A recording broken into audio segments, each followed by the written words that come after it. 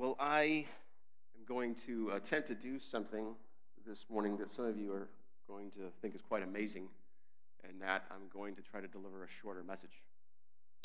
The passage that we're in this morning, 2 Samuel chapter 4, is one of the shortest ones in Samuel, so there's that.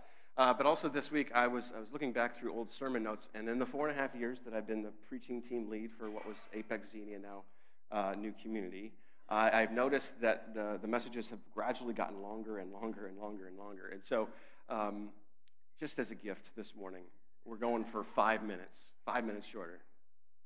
That's a lofty goal. Here we go. I'm going to date myself a little bit here. Years ago, there was a comedian named Bill Engvall who did a comedy routine called Here's Your Sign. And some of you may remember that if you're over 40, like me.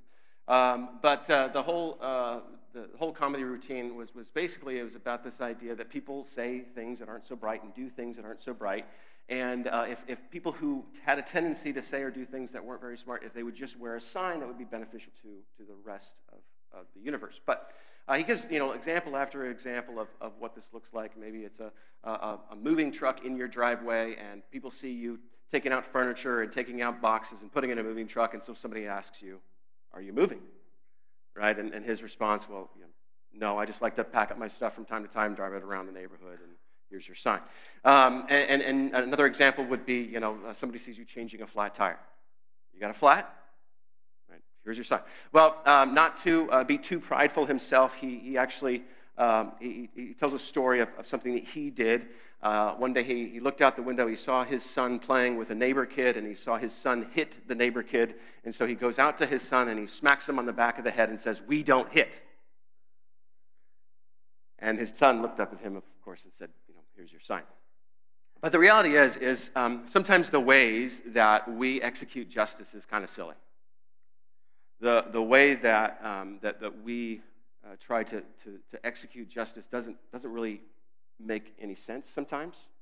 The idea that we would do to somebody what they had done to somebody else as punishment, if you think about it, doesn't make a whole lot of sense. This morning we're in 2 Samuel chapter 4, and what we're headed towards in this book is the pinnacle of the nation of Israel in its golden age. The best that Israel ever gets under this king named David. And Israelites and Jewish people will look back and continually look back on this time in Israel's history as the best it ever was. That this is God's ideal society. This is the way things should be. This is a reality of shalom, where people have peace with one another and with God, and this is what society is supposed to be like. But if we take a close look at this, what we find out is if it does get good, it doesn't last very long. And if there's going to be a reality of shalom, if there's going to be a perfect society, if there's going to be the idealistic reality or real world which we're going to live in, then justice has to be a part of that, and justice has to be executed equitably, righteously, perfectly. And the lie that the passage that we're in this morning sort of brings to the surface is that we can, as human beings, handle justice. That we can create a world in which justice reigns perfectly in every instance, in every case. We can, by our own strength and power, create that sort of idyllic society. That's the lie that this thing sort of brings to the surface and addresses this morning. So, 2 Samuel chapter 4, we're going to dive right in. Verse 1, when Ishbosheth, Saul's son, heard that Abner had died at Hebron, his courage failed and all Israel was dismayed. If you were here last week, we talked about the fact there's this guy named Abner, and he was Saul's commanding general. Saul dies, and so Abner takes Ishbosheth, Saul's fourth son, and he makes him king. He installs him as king because he can use him. He can be a puppet for Abner. Abner can sort of reign through him and have control through him. Well, Ishbosheth, he insults Abner. He accuses him of something, and because he is insulted, Abner essentially says, "Well, I'm going to take all the clout and the pull that I have. I'm going to take all these religious or tribal leaders, and we're going to go over to David's side." David was king by divine right. Ishbosheth was king by hereditary right. There was a civil war, and this ends when Abner says, "I'm going to go and defect to David's side." Well, he does. He meets with David, and then in walks Joab. And Joab is David's commanding general. And Joab he wants vengeance because Abner killed his brother. And he's worried about losing his place. If Abner defects, what position of power and authority will David give Abner? Will he take Joab's spot? And so out of a desire for vengeance and out of fear of losing control, Joab meets Abner in the city gate and murders him. And what we saw from that is David doesn't execute Joab. He shames him. He sort of makes him walk in front of Abner's funeral bier in this processional. He shames him, he curses him, but he does not execute Joab. He lets him stay in his position of power and authority. And that is meant to contrast what we're going to be looking at today. So Abner's dead. Ishbosheth his courage is failing him. He's seeing his kingdom sinking. Verse 2. Now Saul's sons had 2 men who were captains of raiding bands. The name of one was Baanah, and the name of the other Rechab, sons of Rimmon, a man of Benjamin. From Beeroth also is counted part of Benjamin. The Beerothites fled to Gittaim and have been sojourners there to this day. Now, the author of 2 Samuel is giving us more information than we need for this passage. He's giving us some information that comes in handy when we get to 2 Samuel chapter 21. But we're introduced to these two characters. They're leaders under Ishbosheth of raiding bands. They're supposed to work for Ishbosheth, but they're from the Beerothites. They're Beerothites. These are another name for a group of people called the Gibeonites. These were not Israelites. These were people who existed in the land before Israel got there. And we go back into Israel's history way before this, and there was a group of Gibeonites who came to the Israelite leaders. They saw that God was giving them power, and they're destroying cities like Jericho and Ai, and they're conquering peoples. And these Gibeonites know that God has given this land into their hands, and they're on the chopping block. And so they go to the leaders of Israel and say, make a treaty with us. The only thing is they dressed up like they were from really far away, when in fact they lived right there in their midst. Make a treaty with us. And the Israelites, it says it doesn't, they say they didn't consult God, so they make a treaty with them. Then they find out that the Gibeonites exist right there. But because they make this treaty, God holds them to it and doesn't allow them to be destroyed. So the tribe of Benjamin is allotted the territory which the Gibeonites live, and over time, the Gibeonites and the Benjaminites sort of identify with one another. Right? We're going to see this much later on in chapter 21, so just store that away. Not really pertinent for today. Back to the passage. In verse 4, the author gives us sort of this parenthetical statement. We get to hear about a new character. Jonathan, the son of Saul, had a son who was crippled in his feet. He was 5 years old when the news about Saul and Jonathan came from Jezreel, and his nurse took him up and fled. And as she fled in her haste, he fell and became lame, and his name was Mephibosheth. Now, this character is introduced to us. He's not introduced to David yet. That's going to happen later. But what we're meant to understand from this is that after Ishbosheth, in terms of hereditary right to the throne, there's one more. A grandson of Saul, the son of Jonathan. The problem is, because he's crippled in his feet, no one would ever accept him as king. Right? So, the line ends with Ishbosheth. He's the last one. That's what the author is pointing out. Verse 5. Now the sons of Rimmon the Beerothite, Rechab and Baanah, set out, and about the heat of the day they came to the house of Ishbosheth as he was taking his noonday rest. And they came into the midst of the house as if to get wheat, and they stabbed him in the stomach. Then Rechab and Baanah, his brother, escaped. So this is sort of a summary statement, because it's a little bit of information. Now it's repeated and more information is added. Verse 7. When they came into the house, as he lay on his bed in his bedroom, they struck him and put him to death and beheaded him. They took his head and went by the way of the Arabah all night and brought the head of Ishbosheth to David at Hebron. And they said to the king, "Here is the head of Ishbosheth, the son of Saul, your enemy, who sought your life. The Lord has avenged my lord the king this day on Saul and on his offspring." So this is what we would call murder in the first degree, right? This is murder. It is premeditated. It is intentional killing. It is malice aforethought. This is first degree murder. These guys knowingly go into Ishbosheth's house in order to kill him. They strike him in the stomach, and then they behead him. And then they take the head as a trophy, and they travel all night to give it to David because they think that what they're bringing him is something that he wants. They think that this is good news. And they declare to him, basically, God has avenged you through us. We were doing God's work when we murdered this man in his sleep and beheaded him. We're bringing this to you. This is good news for you. This is good news for your kingdom. Saul, who sought your life, this is the end of Saul. After Saul, there's no more. There's another guy named Mephibosheth, but he won't reign and rule. This is the end. And God used us to do his work to avenge you. And they expect to get a reward from David, but that's not what they get. Verse 9.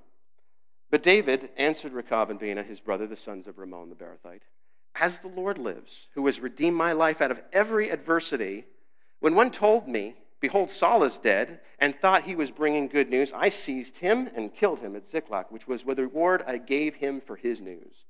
How much more? When wicked men have killed a righteous man in his own house on his bed, shall I not now require his blood at your hand and destroy you from the earth? And David commanded his young men, and they killed them, and cut off their hands and feet, and hanged them beside the pool at Hebron. But they took the head of Ishbosheth and buried it in the tomb of Abner at Hebron.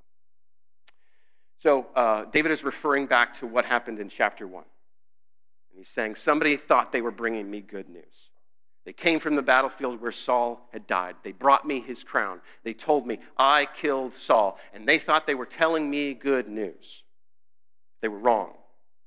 See, Saul, David recognized, was put into his position by God. He was God's anointed one, and it was up to God to remove him. David trusts that God would do that. So when somebody comes and says, I killed Saul, he has him put to death. Now, we know from how 1 Samuel ends that Saul, he wasn't killed by this guy, this Amalekite that we see in chapter 1. He actually commits suicide. He's mortally wounded.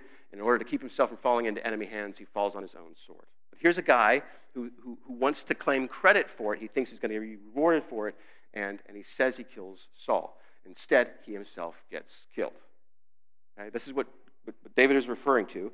And now he's saying, look, you've done basically the same thing to Ishbosheth. More is going to happen to you.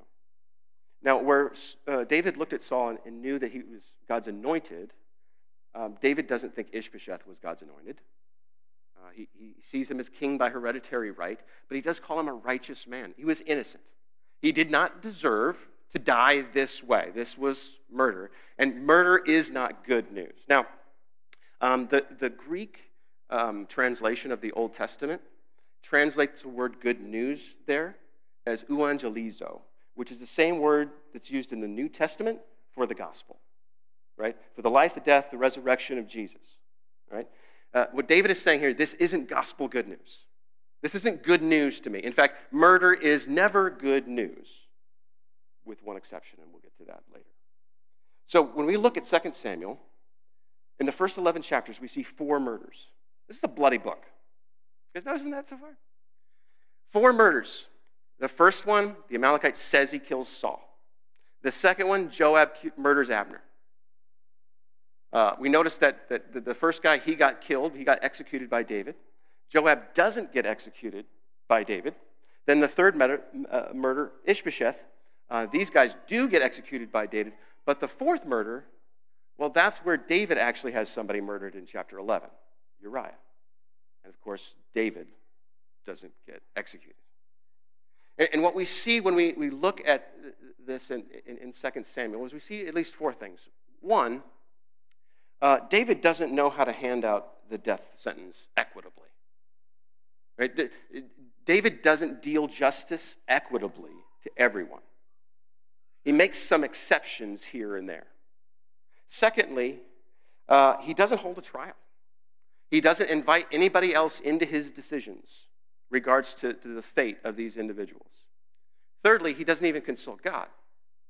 He doesn't ask God, what should I do with this Amalekite, or what should I do with Joab, or what should I do with Rechab and Baanah? What should I do? He doesn't ask God. Lastly, what he does with Rechab and Baanah is after he kills them, he has their hands and feet cut off and hung up, their bodies hung up, and this is a shameful thing. It's to shame the criminals. But what he's essentially saying through this is what happens to murderers in my kingdom. Is that what happens to every murderer in his kingdom?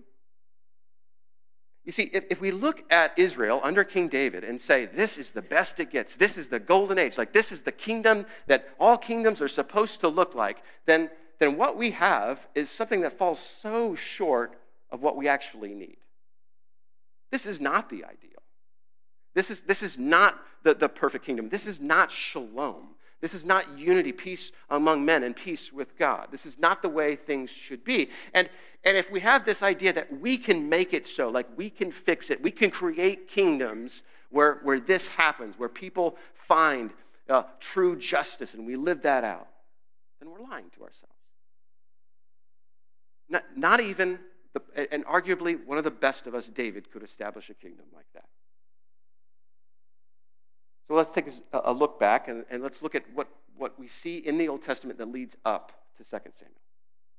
Genesis 1, we see that God does create that perfect society, right? That perfect reality, that perfect place and time where people were unified with each other and they were unified with God, the Garden of Eden. And just a couple of chapters into it, it's wrecked. And our first parents are tempted to believe that they could reach out and take hold of what? Fruit from the tree of the knowledge of good and evil. And the promise was, if you reach out and you take that, your eyes will be open and you will see things like God sees things. You will be like God, being able to discern good and evil. And the truth is when that happens, when they reached out and they took that fruit, their eyes were opened, but they were open to their own shame and guilt. And everything changes. Sin and death enter our reality. But you see, from the very beginning, the responsibility over what is good and what is evil and discerning and judging and all of that, that was never meant to be a human responsibility. But we reached out and we took it. What happens in the very next chapter? The first murder. Cain rises up, kills his brother Abel. And what does God do in response to that? Well, he doesn't do to Cain what Cain did to Abel. He doesn't kill him. In fact, he does punish him, and Cain shows no sign of remorse. And all I can think about is the horrible punishment that he's receiving. He says this, I shall be a fugitive and a wanderer on the earth, and whoever finds me will kill me. Then the Lord said to him, not so. If anyone kills Cain, vengeance shall be taken on him sevenfold. And the Lord put a mark on Cain, lest any who found him should attack him. Not only does God not give Cain what Cain gave to Abel, he doesn't kill him, he marks him. He lets him go, he preserves him, and then this way saves him. Why? Not because he deserves it. But more than that, he says, if anybody hurts you, I'll pour out a judgment 7 times what they do to you. Is that equitable? Why did God do that? You see, this is how God responded to the crime. Then 2 chapters later, we read this. The Lord saw that the wickedness of man was great in the earth, and that every intention of the thoughts of his heart was only evil continually. And the Lord regretted that he had made man on the earth, and it grieved him to his heart. Humanity grew in its violence towards one another, destructive towards one another, just evil all the time. And God saw this, and it grieved him. And so he decided he was going to start over. He chose one man, Noah, and his family, and there was the flood, and we read all about that. But after the flood subsides, a new law is given. And we read this. Whoever takes a human life, verse 5 and 6. Okay. And for your lifeblood, I will require a reckoning. From every beast, I will require it, and from man. From his fellow man, I will require a reckoning for the life of man. Whoever sheds the blood of man, by man shall his blood be shed, for God made man in his own image. Noah is reminded that human life has value because God has given it value. It bears his image. Unlike any other created thing, humanity is meant to reflect what God is like, and as a result, it has this value, and this value is seen in the blood that runs through our veins. And so if you were to take a man's life and you were to shed his blood, then according to this, your blood should be shed. This is the new law. Right? We weren't meant to have this responsibility, but we took it. And God, in his response to Cain's murder, he didn't murder him. And then he sends this flood, and then he makes this rule. and he puts judgment into the hands of human beings. It's more clarified in Leviticus 24, where it says this: whoever takes a human life shall surely be put to death. Whoever takes an animal's life shall make it good, life for life. If anyone injures his neighbor, as he has done it, shall be done to him. Fracture for fracture, eye for eye, tooth for tooth. Whatever injury he has given a person shall be given to him. Whoever kills an animal shall make it good, and whoever kills a person shall be put to death. And you shall have the same rule for the sojourner and for the native, for I am the Lord your God. God is putting the responsibility of judging one another's crimes in human hands. You shed man's blood, your blood will be shed. That's what God says. And the question is this the rule that makes everything right? Will this create shalom? Will this responsibility, will this create the idyllic kingdom that we long for? Will this make everything right? No. The truth is, God didn't give it to make everything right. He gave it to show us what we need to make everything right. See, we get to 2 Samuel chapter 4, and we see how David, the best king that ever lived, ruled and reigned. And did he execute justice perfectly? No. Because this isn't something that we were meant to wield. We can't do it perfectly. We can't do it righteously in every instance. We can't measure out justice proportionately without too much or too little. We can't do it. You see, in order for us to have that society, that shalom reality, that perfect kingdom, three things need to happen that we can't make happen. First, we can't righteously judge. Across the board, equitably, in every situation, you cannot trust humanity to perfectly judge everything rightly. We can't do it. Secondly, let's say for a moment we could. Let's say we could possibly find a way to execute justice proportionately and perfectly in every situation that happens. Let's say we could do that. What we also can't do is we can't change the criminal. We may be able to punish the criminal, but we can't rehabilitate the criminal. Yeah, we may send them to jail. We may be able to do things that modify that person's behavior, but we cannot change the heart of a criminal. We can't change our own hearts. We can't change the heart. And see, that's the thing that needs, if we're going to have a shalom reality, if we're going to have a perfect kingdom, then the heart of a person needs to be rehabilitated. The fall needs to be undone in us. We need to be redeemed. Thirdly, let's say we are successful at righteously judging, and we're successful at finding a way to redeem people and rehabilitate people. What we can't do is restore people. You can take a life, but you can't give back a life. You can't raise somebody from the dead. You can't undo the crime that was committed. And if we're going to have the perfect reality, then the crimes themselves, the pain, the loss, the death, it has to be undone. We need someone to restore it. Righteous judge, perfect redeemer, absolute restorer. And we can't be that. We can't do that. And see, David knew it too. That's why he wrote Psalm 103, where he says this: "The Lord works righteousness and justice for all who are oppressed. He made known his ways to Moses, his acts to the people of Israel. The Lord is merciful and gracious, slow to anger, and abounding in steadfast love. He will not always chide, nor will he keep his anger forever." Look at this. "He does not deal with us according to our sins, nor repay us according to our iniquities." In other words, he doesn't do to us what we've done to others. "For as high as the heavens are above the earth, so great is his steadfast love toward those who fear him. As far as the east is from the west, so far does he remove our transgressions from us. As a father shows compassion to his children, so the Lord shows compassion to those who fear him." David knew he wasn't the king that could rule righteously. He couldn't redeem and he couldn't restore, but he knew the one who could. Remember, David at his worst, he points us to our great need for Jesus. But at his best, he points us to what Jesus is like. He points us to Jesus here.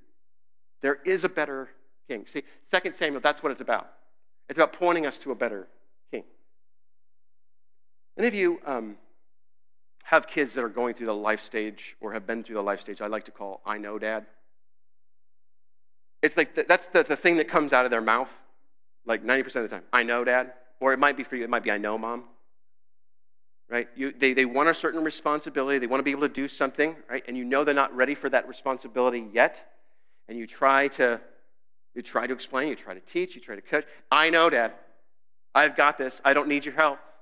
And it's only when you sort of let them have that responsibility do they find out that through failure, they break things.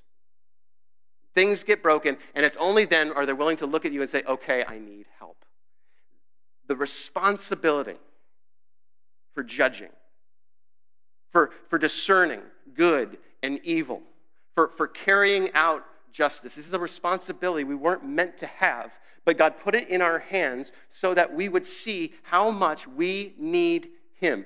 To believe this lie that we can do this, that we can overcome this, that we can become better, and that we can wield this thing with absolute perfection, it's just a lie. And the evidence of this is not hard to find. We have 2 Samuel in order to show us that we need a better king. But the truth is in the culture all around us. We can look at our own judicial system. Take a hard look at our own judicial system or judicial systems around the world, and you find that we make two horrible errors. One, we have a bunch of wrongful convictions, and secondly, wrongful exonerations. In other words, we condemn the wrong people and we set free the wrong people. Wrongful convictions. According to one study, in the United States, every year, approximately 10,000 people are wrongly convicted of a crime. Every year. And they chalk this up to 6 different things. Either misidentity of a perpetrator by a witness, faulty forensic analysis, false confessions by suspects, people actually falsely confess to crimes they didn't commit, perjury from witnesses, people taking the stand and just outright lying, misconduct from authorities, inadequate defenses for suspects. But all of this adds up to the fact that we punish people for things they didn't do. Now, as much as that happens, on the other side of that coin, it's far worse. And we exonerate people. We let people go who should be convicted. According to one study, for every 1,000 sexual assaults in this country, only 300 are reported. So 2/3 of all sexual assaults in this country never even reached the ears of the authorities, never dealt with. When it comes to violent crime, and violent crime is crime that doesn't end in the death of somebody, not murder or non-negligent homicide. We'll talk about that in a second. But nonviolent crime, less than half of nonviolent crimes are ever cleared, meaning they ever reach a point where somebody's actually arrested, let alone convicted. Less than half of violent crimes are actually solved. Third, when it comes to murder and non-negligent homicide, 54.4% are actually cleared, actually lead to an arrest. Again, not a conviction, just an arrest.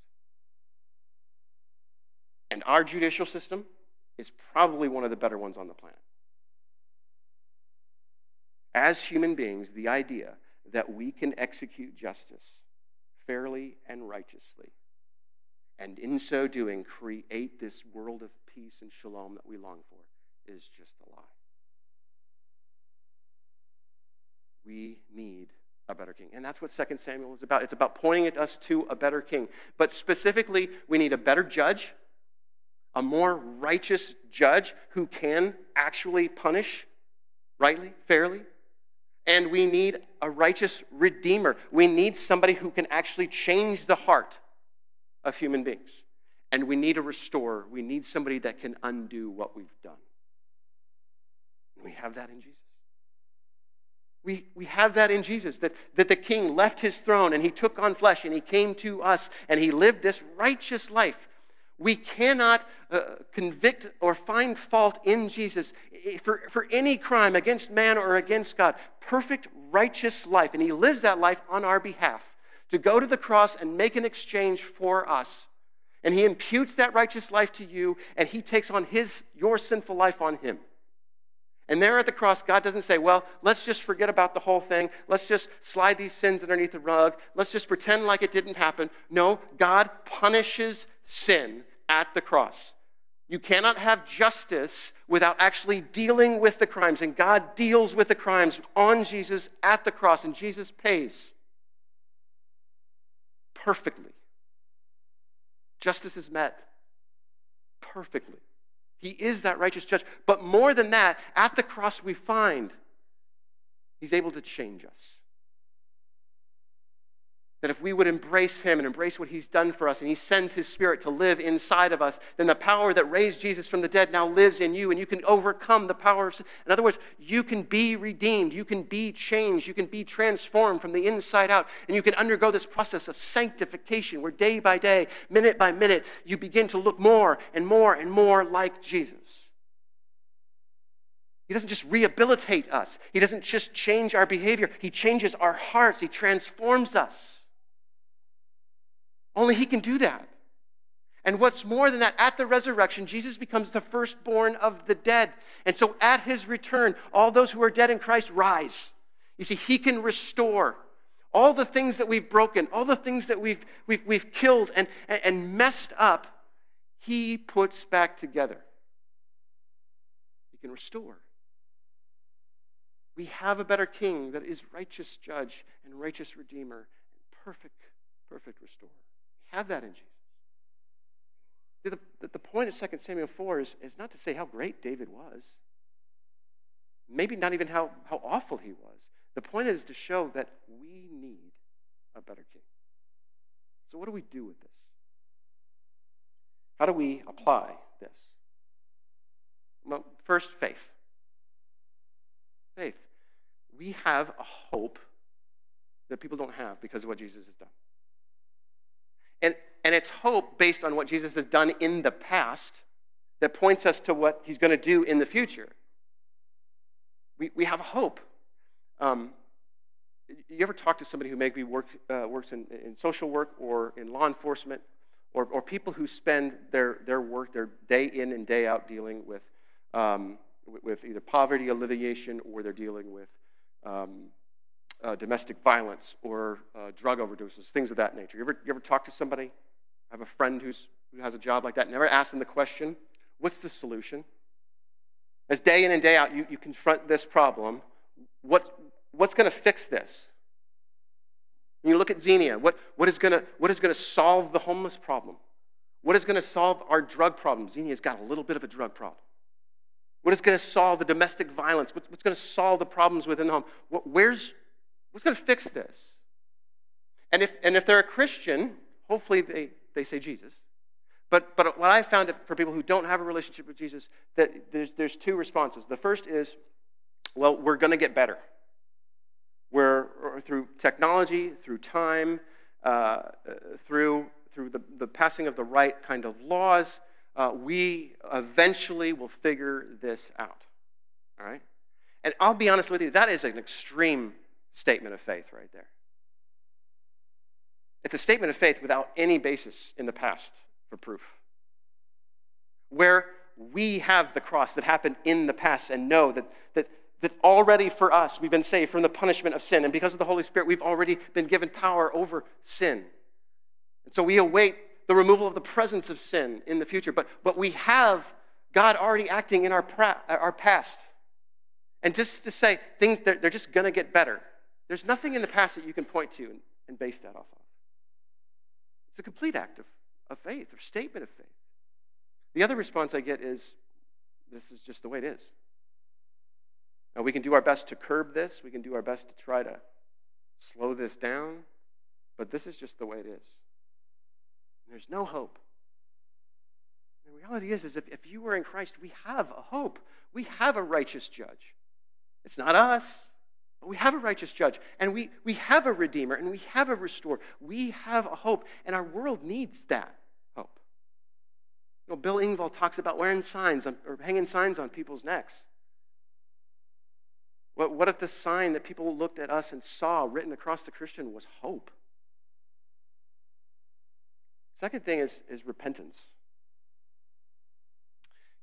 Jesus in the Sermon on the Mount, he pulls out things that we restrict as sin to physical activities, and he includes what happens in the human heart into that as sin. So, for example, adultery. If you have heard it said that if you sleep with another man's wife, that's adultery. But I say that even if you look at a woman with a desire for her, you commit adultery. He expands the definition of adultery to include not just the physical activity, but also the inward motive. And he does this with murder as well. The reality is most of us probably haven't reached out our hands and taken somebody's physical life from them. But how many of us, with our attitudes and our words, have reached out and just executed people? We have acted like judges, and we've looked at one another and we've said evil and good and evil and good, and we've condemned people or exonerated people because of our opinions of them. And we were never meant to have that responsibility. Maybe for some of us this morning, we need to examine the ways in which we have judged people and recognize that's not our responsibility, and to hand that over back to God and ask for forgiveness for the ways that we judge people. What if the sign that people saw hanging around the Christian's necks was humble, repentant? Lastly, as far as action, prayer. When we stop judging someone and start praying for them, two things can happen. One, God can reach out to them and begin to do his thing in their life. But two, we're changed by God.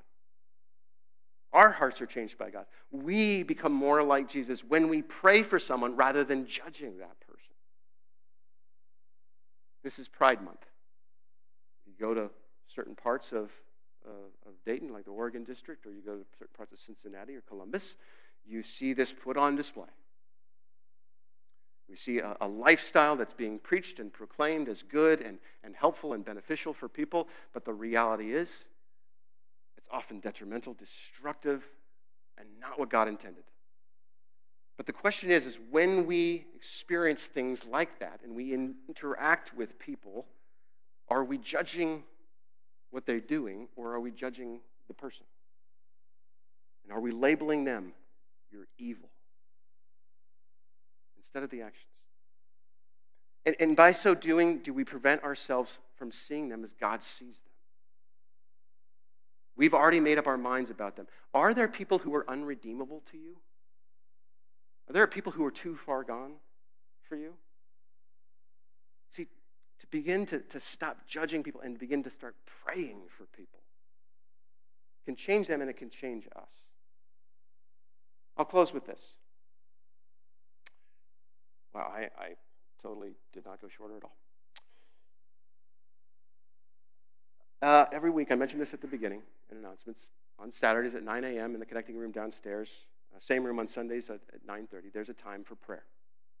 Right? And we've been doing this for a few weeks now, and not very many people show up, but that's okay. It's open, and you know that now. But what if you spent some time now and identified the people in your life that are adrift?